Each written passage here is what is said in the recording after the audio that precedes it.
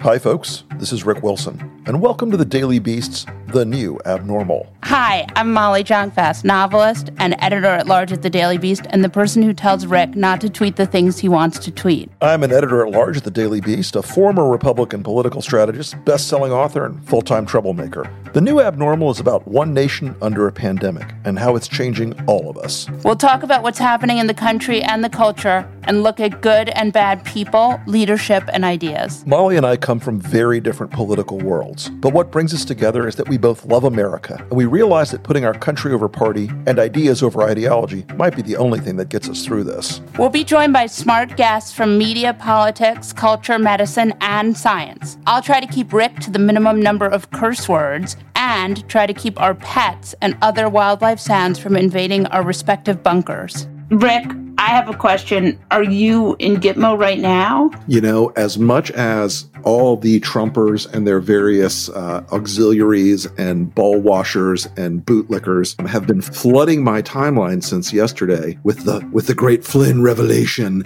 and declarations that I will soon be in Gitmo, I am still in what we like to call Gitmo North in Tallahassee, Florida today. And somehow I still walk free amongst the civilized people of America. Can you explain to me what the revelation is? Because it seems like there is no revelation. This is the most gigantic nothing burger of an entire 12-course meal of nothing burgers. You know, every few weeks, John Solomon and Sidney Powell and the boys at the Washington Examiner and Breitbart, every few weeks they try to rev up the Trump was framed. It's a conspiracy against Trump, the deep state. They try to rev this up every couple weeks. And of course, Bill Barr is eagerly shoving what should be classified material out the door in order to help this spurious campaign. But they can't let this go because Trump won't let it go. This latest go-round, they managed to obtain a bunch of the preparation notes for the various interviews with Flynn, and these folks basically were asking back and forth the usual questions that an FBI investigatory team would ask themselves. Are we doing this? What are the framing mechanisms? How are we going to ask these questions? How are we going to prepare for this? It is, from every account that I've seen of people who've actually been around these things, this is a nothing burger. This is, the kind of due diligence prep work that would go on in any investigation. And the argument, basically, that these people are saying is, Mike Flynn, the strategic genius, spy master, super intellectual, national security advisor, this gigantic, towering figure in espionage, was somehow tricked by a couple of GS-13 FBI agents and framed into a terrible lie. Mike Flynn lied to the FBI. He lied to the vice president. These are not disputed facts. You know who doesn't dispute them? Mike Flynn. You know why he didn't dispute them? Because he did. He lied to them. That's why he's been charged.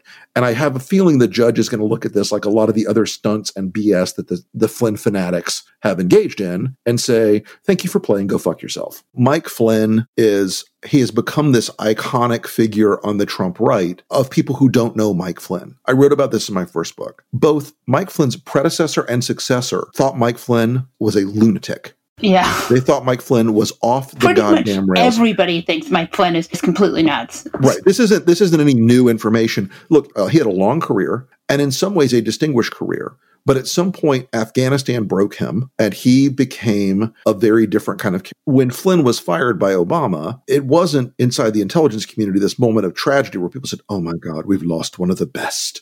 Whew, okay. Captain Cuckoo Pants is off the reservation now. So is Flynn Part 2 really like the Caravan? Flynn is in some ways like a caravan. Because the Caravan came at the midterms, magically disappeared right after. The narrative that there's a deep state arrayed against Trump, the narrative that there's this deep state plot to get Flynn and thus to get Trump, it's part of the Trump Greatest Hits album. It's the golden oldies of Donald Trump trying to say, nothing I've ever done has been wrong. I've never engaged in anything shady. By extension, neither could Mike Flynn. Right. Mike Flynn was paid by Vladimir Putin to come and participate in events in Russia. Mike Flynn was in the pocket of Turkey and working with Turkish forces for the Turkish government to try to kidnap a Turkish citizen on American soil and return him to Turkey, where he would be murdered. Yeah. And this is not a guy who left civil service and went into the private sector and then played a lot of golf in retirement. He was into some hinky stuff. Not unlike Rudy. Oh, at some point, the Rudy Flynn intersection would have happened. Right. The Flintersection, if you will. Intersection. And it would have been a gigantic shit show. Yeah. None of this is really about Mike Flynn. This is Right. about distracting the Trump's base with a shiny object and to continue this thing from the classic fascist playbook. Dark forces are arrayed against the great leader, Right. and the dark forces of the deep state must be punished. Of course, that's why I've been told I'm on the enemies list. Well, it's also this strange phenomenon of if only there weren't people trying to stop him, he'd be able to accomplish great things. Yeah, I know. You know who stops him every day? That guy he wakes up with and looks at in the mirror before he puts on his wig every morning. First of all, I think that wig is implanted. I don't think that's something you can take off. Oh, I'm sure. Yeah. Also, the other thing is I think that for us, the best thing about Donald Trump is that he's so incompetent. Aside from grift, Trump's incompetence is pretty much universal. My great-grandfather used to call people whirling son of a bitches. Right. And that would mean they were a son of a bitch no matter which angle you came at them from. Well, Trump is a whirling incompetent. Right. And if it's not about satisfying his ego, his incompetence is his defining characteristic. But here's the thing. And as usual with these things, when there's a big inflection point with Trump, when he's under a crisis moment, all these people come out of the woodwork. And Dan Scavino, who feeds the QAnon thing, everybody needs to know that Dan Scavino is the wellhead of sending like the weird pictures from the White House or Air Force One to these dipshits. But they come out and these people are already on the edge in a lot of ways. They are very marginalized individuals. They're the Caesar Sayoc types. And the people who believe in QAnon and who believe in the deep state conspiracy theories, they have some gentry folks on the top end, like the Federalist and Byron York, who they love to write about the deep state thing. And I like Byron, by the way. He was not a radical kook before the Trump era, but they love the deep state stories. It drives a lot of traffic for them. But the readers of these things and the QAnon types that are underneath it all, that are the audience for these stories, they are the ones who merge them with these lurid conspiracy theories that exist in their heads. And then they do things like email me pictures of myself with bullet holes in my forehead. Yeah, which is nice. And it's nice. It sort of makes my day. It reminds me that the world is full of madness and that someday, the zombie apocalypse will come and it will be largely indistinguishable from a Trump rally. I know that Page and Strzok both get those too in great number. And I get them. Last 24 might have been outstanding. Well, the Trump retweet will always. Yeah, the fact that Trump retweeted me the other day trying to like stir the pot on the Justin Amash story. And here's the thing. Trump retweets me, right? And a lot of his followers instantly follow me, okay? They're like instantly, the great leader has retweeted someone. It must be someone we love. Right. If I may quote the Jack Nicholson iteration of the Joker, wait till they get a load of me. Is Jack Nicholson the best Joker? No, Heath Ledger's the best Joker. This is not even a debatable matter. All right. Well, I'm glad we've cleared this up. I'm very... There's a long-running discussion inside the Wilson family about the Dark Knight being the greatest movie or the greatest movie. So when I saw that, I thought to myself, Trump really does hate you. Yes. You want to talk a little bit about that? He has called network news directors, let's just put it that way, and whined and bitched and cried like a little whinging coward. No, Rick's mean to me on the air. You can't have him on your air anymore. It's awful. That's the thing about Trump that I just love. This idea in their heads that this is a guy with a six-pack, like the apotheosis of masculinity. Ben Garrison drawing. The Ben Garrison drawings, the Seb Gorka fap spank bank of Trump muscle pics. All these people who think that he is this like testosterone-soaked alpha male. He is a whinging coward in every aspect. He doesn't like people who say bad things about him, but he won't go at people that he thinks will punch him back. Ever. Right. He's so weak. That's the thing I'm always struck by. Like, he wouldn't use the Defense Production Act. He's constantly sort of backing down from a challenge, which I think is... We never should have made the monorail guy from The Simpsons president. Since you had this Trump retweet where Trump sort of said that he thought Amash should run, Can we talk about Amash a little bit? Sure, we can talk about Amash. Look, I can tell you from painful experience just how difficult it is to put together a national campaign for an independent candidate that has a viable path, okay? Right. Because we did it in 2016 with Evan McMullen. And we admitted it. We said it from the start. Long shot, bank shot. We got to do everything right, and everything's got to fall our way, and the electoral split's got to go a certain way, and this and that. I always thought the goal with Evan was just so that Trump would lose a couple of states and then Hillary would win. Our goal was to make sure that we had try to have a viable independent candidacy. Right. And the problem with ballot access on both sides of the equation, by the way, is that you've got to get in a certain number of states very quickly. You've got to get in most of these states by petition. So who's going to go out and do petitioning right now in the key swing states Amash has to qualify in? No one. He's got a very high hill. So here's the thing. I contemplated this a little bit. I did some math, and I had my nerds do some math. He's got a very difficult pathway to viability. And so my official position on it right now is a shrug. Right. There's no 270 path for him. There's no split path for him. There's not a single state he's going to be highly competitive in. I think there was a path for the Libertarian Party to offset some Trump voters in some states. But I don't think they're going to have a competition in the way that they think for two reasons. One, the Democratic Party is more unified than I've seen it in a generation. And that even counts the still like sputtering of the Bernie, brush fire people, like your cousin and some other folks who are angry. And Molly, you can explain that yourself. My first cousin is Peter Dow, and our mothers are sisters, and he's gotten extremely agitated about Joe Biden. Is that fair? I would say agitated is the word. Yeah. You would? Well, he's so left because Max Greenfield, woke teenage son, loves him. And he's like, let's go. So I love Chairman Dow. Is Max going to be one of the people that forms the initial cadre for Chairman Dow? Well, he's part of his exploratory committee. The good news about Max Greenfield is that he's not actually old enough to vote, as much as I love him. Yeah. Yeah. But talk about running Green Party candidates in tight races. One of the things here is, and this is a not so secret, campaigns on the Republican side have from time to time gone out and found themselves a Green Party candidate. I'm sure you've never done this. I have nothing for you on that, Molly. Never, I can neither right? confirm nor deny, except the times that we did. And Democrats have gone out occasionally and found like an American Patriot Party or a Libertarian or whatever, and put them on the ballot to drag off 1%, 2%, 3%. And I wrote about this in my new book, my new best-selling book. I think that is right now something that if this had been a standard election without COVID, both sides might have played that game a little harder. Believe me, Trump out there tweeting about Amash running is because he thinks there's a benefit to it. And he thinks that benefit is to draw some pissed off Bernie types and libertarians and weed types into the LP line that would hurt him otherwise. I think, though, that the election is much different now, especially because Donald Trump is politically buried under a lot of bodies. I'm not trying to be too flippant about that, but it's changed the game a lot. I thought about it for a day. I was a little, I think I tweeted right when it popped out, like, God damn it. But then I thought about it, and it's just not that big a deal. Right. We know who the main enemy in this election is, and everybody knows who the alternative to that person is. So here we are, right now in a moment where even conservatives are saying, holy shit, we better get our government working right because we're facing Great Depression 2.x, a crisis of organization and of mobilization that cannot be achieved through free market forces right now.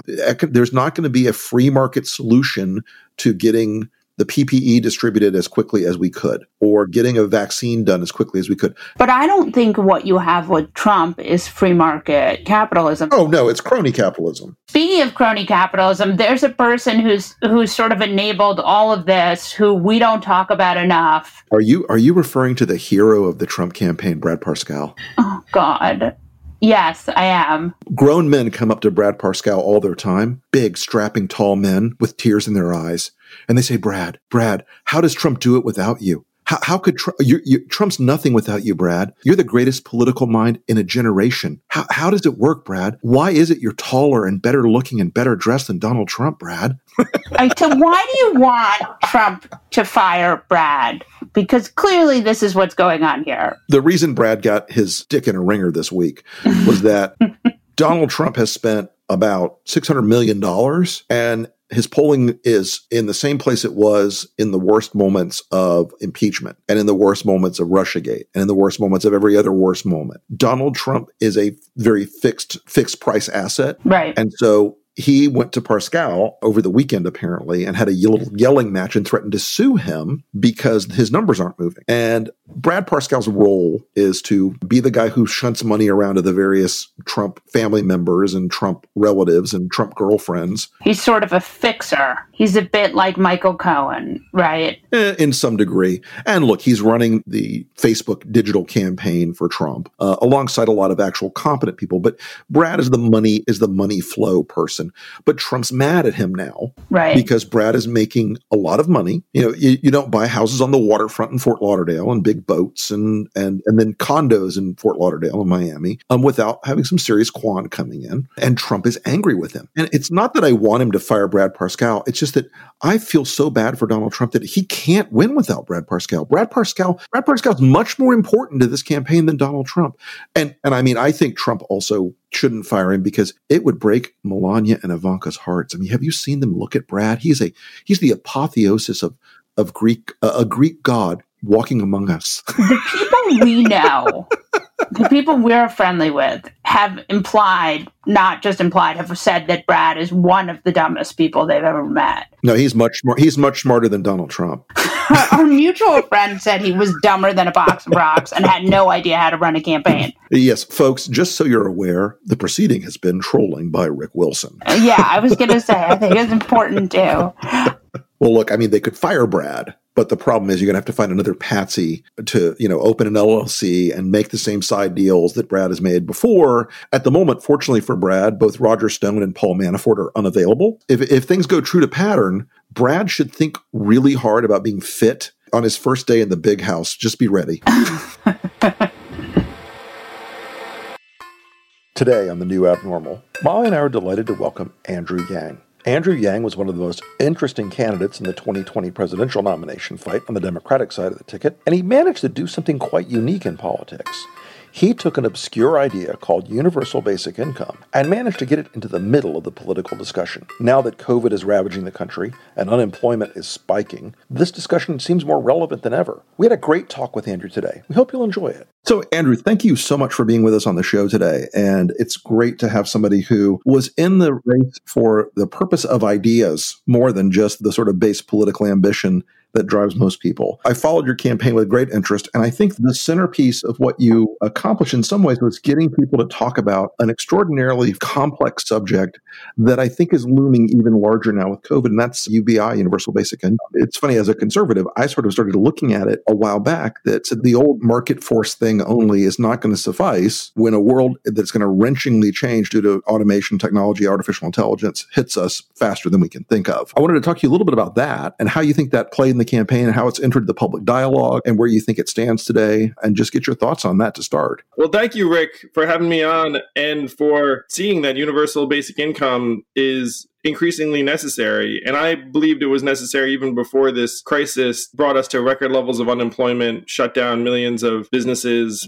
large and small. We need to think differently about how our economy is working for us, because the truth is it has not been working for more and more of us over the last number of years. And I've run companies, I've run organizations. The truth is that many of these organizations can function more and more efficiently with fewer and fewer people. It's just the case that we can get more done with fewer workers over time. And during this crisis, I've been in touch with major company CEOs who just tell me off the record, they're like, hey, we're not going to ever hire back a lot of these people. We're going to be right-sizing, and that's going to mean fewer jobs for many, many Americans. So we need to think bigger and differently very, very fast. I think that's a good point, is that in some ways, the COVID crisis for corporate America is a reason, but in other ways, it's an excuse for them to make the warm body cuts that they know are coming. Because, anything that can be digitized, anything that can be commodified electronically is eventually going to fall to AI. Yeah, one of the examples I use, Rick, is that Macy's furloughed the vast majority of its 130,000 employees. How many of those employees do you think they're going to rehire? Fewer than 100%. So you're 100% right that many of these firms don't like to make painful adjustments until there's a recession. And now the things they've been biding their time on are all going to be implemented full force. I think one of the big objections you end up getting from the right side is, people are going to disincentivize work. It's going to disincentivize people being out there doing productive things. This is going to allow them to sit on the couch and eat bonbons, basically, and play Xbox. It's a superficial accusation, but how do you push back on that? The reality is that some of our programs have been very poorly designed over the past, where when I was running for president, I talked to this mom in Iowa who said that she wanted to work part-time at the local restaurant, but she did the math, and that if she worked part-time, she would actually be losing money. Right. Benefits trap. Yeah, because our current programs say, well, if you're making this money, then you get less. So the big key to universal basic income is that you get it no matter what. If you decide to work part-time, then you get that too. The incentives can be dramatically improved for people if they get it unconditionally. They get anything else they make, obviously. And the studies have shown that only two groups work less if they're getting cash in this fashion. Number one is new moms, and number two is teenagers who spend more time in school. And I don't think anyone's particularly mad at either of those. My question for you is, would you see yourself having a cabinet position in the Biden White House if it was offered to you? I ran, and I appreciate Rick characterizing my motivations as non-base. Right.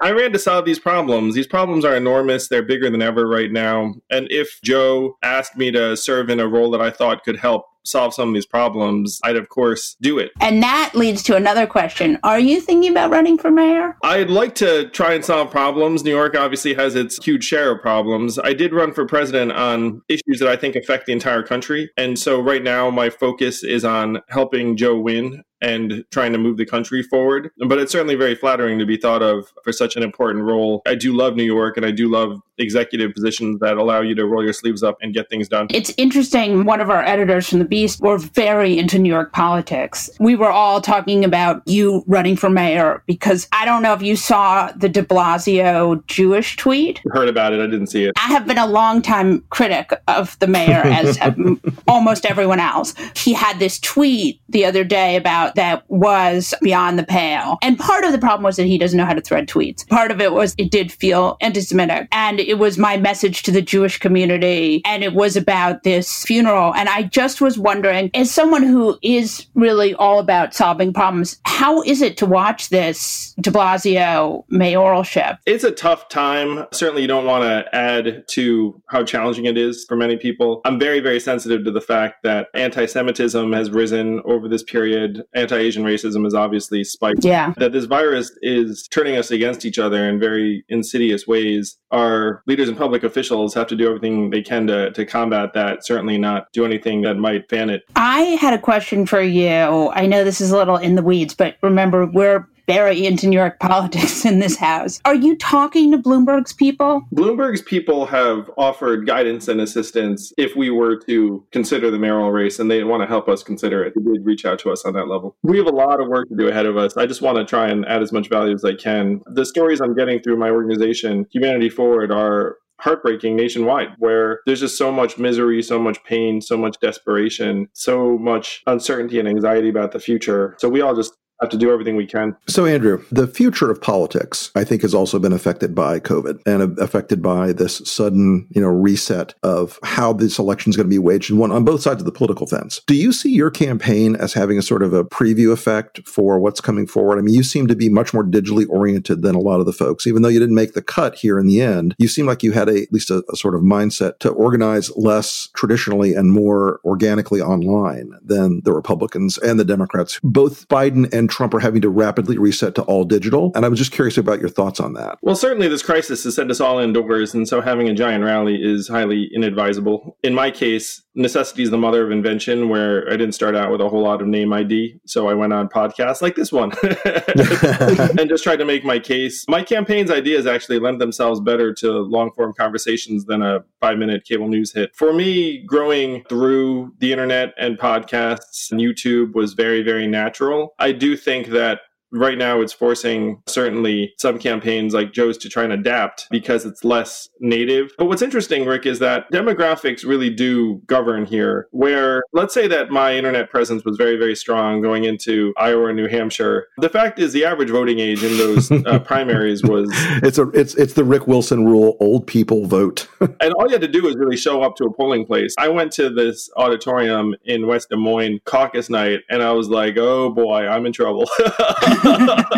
It's a guy who grew up in Florida politics, where the median voting age is like 64. It really is a lesson that gets driven home early enough. Hey, so Andrew, you famously kind of reached that younger demographic. What's your advice to Biden on that front? Because, both Biden and Trump are not the springiest of spring chickens. The way I reached young people was, one, by telling them I get it. Like, I get that we've shafted you all. We've left you a total house of cards and then somehow blamed you for it, said it was like an attitude problem. So that was one thing, is just substance. Two is seeming like a human being, which frankly is easier if you're someone new to politics than if you've been in the public eye for a long, long time. And then the third is to try and get people that speak to young people excited about you. So I feel like Joe can go down certainly roads 1 and 3. I'm not trying to encourage him to try and do number 2 and like be something, fellow kids.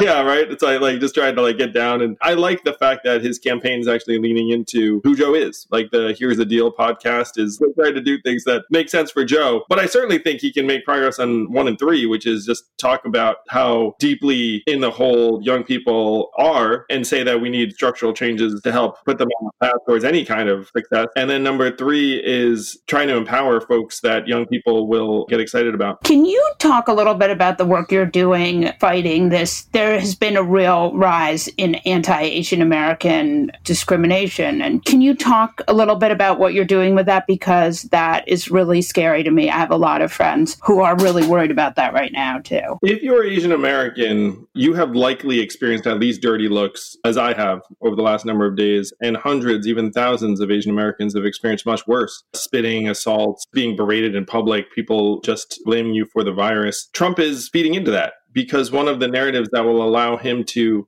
succeed is by framing the virus as a China virus and a foreign incursion. He's tough on China and Joe soft on China, as opposed to a natural phenomenon that experts have been warning about for years, saying, hey, we should really worry about this pandemic. And then obviously Trump's inattention to that contributed to the gravity of the crisis and the situation. This to me is going to be a really big deal going into the fall, but it's also like a huge deal day to day for millions of Asian Americans who feel like they can't go out, or if they do go out, they're subject to glares and people shying away and worse. And so I started a campaign, or helped start a campaign called We Are All Americans. We launched with PSA this week that's been seen by millions of people happily. And now we're working with the NBA on a sequel because we have to say very clearly, like, we're all in this together.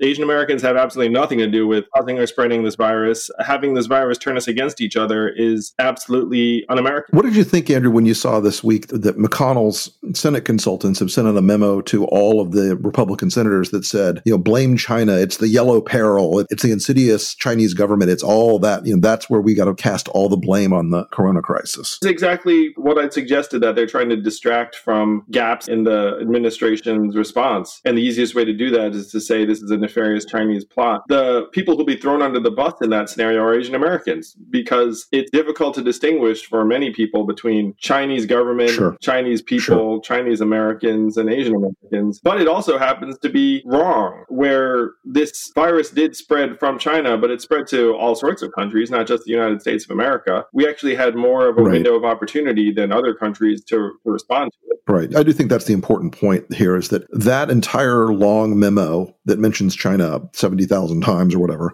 is not about China. It's about defending Trump, and always pivot to racism if you can't do anything else in Trump world. It seems to work like a charm. So Andrew, tell us a little bit about Humanity First. So I think some of our audience will know what it is, but might as well always pitch when you can. We're working on a few things here. I did just launch my new podcast, Yang Speaks, which is number 11 on Apple today. Very exciting. Yay. All right. Humanity Forward is a nonprofit I started to push the ideas of my campaign, specifically universal basic income. So we're supporting local candidates. We've already dispensed $1.4 million in direct economic relief to hundreds, even thousands of people. We gave $1 million to people in the Bronx immediately. 1,000 people got $1,000. Then we distributed another 400,000 in micro grants of between $20 and $500. Every dollar you donate to Humanity Forward, we just pass to someone else who needs it. Unfortunately, we have a queue or waiting list tens of thousands deep now. We're doing everything we can on that front. I'm also part of Project 100, which is raising $100 million for 100,000 food stamp recipients in the next 100 days. We're at 60 million thus far, and I think we're going to hit 100 million. The great thing about that program is that Give Directly, we can essentially parachute money into people's hands in a geo-targeted way. So if you want to help, let's say, stem the public health crisis in Louisiana, you can actually drop money into people's accounts, in particular zip codes. That's very cool. With all these things, I've talked to some other folks who are doing similar assistance programs, both to individuals and small businesses, and they tell me that the demand scales so quickly right now as the sort of economic damage rolls on, that's going to have to get bigger and bigger and bigger, to the point where there will be an upper limit, I think, on how charitable organizations can handle it. Oh, we're well past the limit of charitable organizations right now, right? Like, as a numbers guy, we're up to 30 million people unemployed at this point. Let's say hypothetically $1,000 for each of those people would be 30 billion a month. There's no philanthropy out there that's putting 30 billion to work. You mean Steve Mnuchin was wrong when he said $1,200 would last people for a couple of months? We're in a deep, dark hole. The economy is not going to snap back like a rubber band. That's not the way the economy or organizations or human nature work. The government, I tell people this, the government is going to have to be the main source of resources to get us out of this mess. And I'm happy to say, at least like right now, our legislators seem to have some understanding of what's at stake. What would be your best case scenario? How the economy emerges from this crisis? What's your wish list? What's your best case scenario? What would you like to see the economy look like after, we get through the damage phase of COVID? So I was talking to Anthony Scaramucci about like the scale of the rebuild, and he was talking about post-World War II, what the scale was. Yeah, sure. Marshall Plan. Yeah, the Marshall Plan. We need a Marshall Plan for the United States of America in the multiple trillions of dollars, easily $4, $5, $6 trillion, which would be about what the scale was post-war if you fast forward to 2020, the size of the economy. And so you'd be looking at universal basic income, put money into everyone's hands. You'd be looking at shoring up the funds available to nonprofits, small businesses, states, hospitals, schools, but you'd also be investing hundreds of billions of dollars in infrastructure, hundreds of billions of dollars in public works and a sustainable development program trying to move us towards renewable sources of energy. Pretty much anything you can imagine that's going to employ people, we should be doing at a very, very high level. We need to hire hundreds of thousands of healthcare workers because the pandemic is going to roll on. The government is going to have to be this massive fountain of jobs because, again, 30 million have filed for unemployment, and that even understates the depth of the damage to the labor market, because the reality is that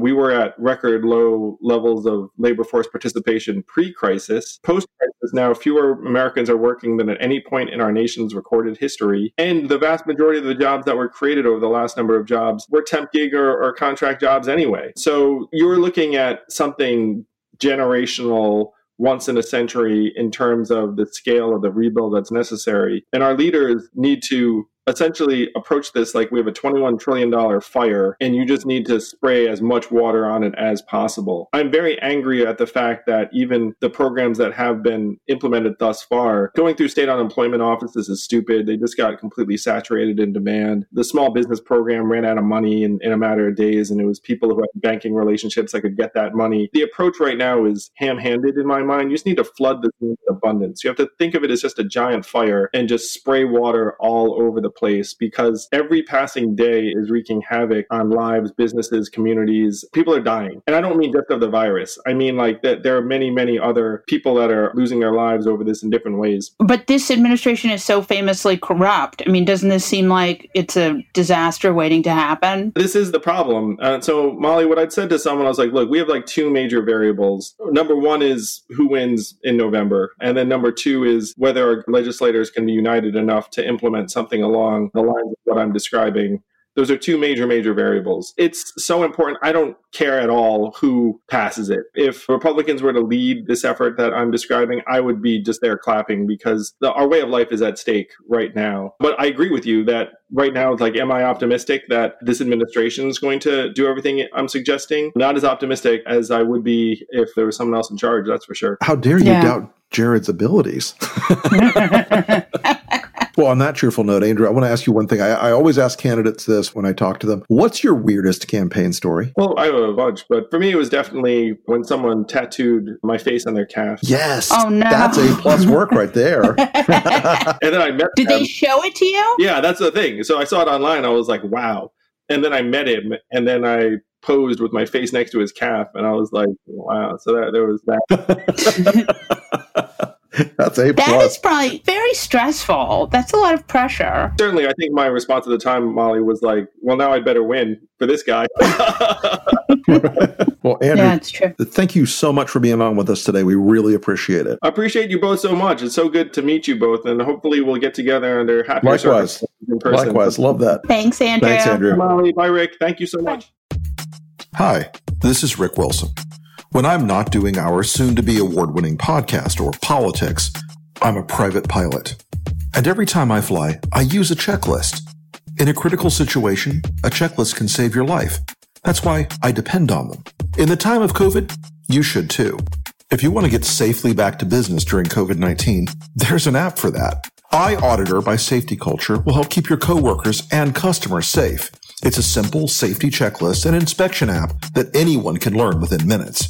It allows you to do things like follow CDC guidelines, complete COVID-19 safety inspections, maintain an audit trail, and stay safe.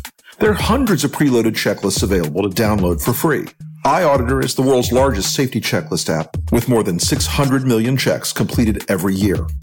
Visit safetyculture.com to download your free checklist today.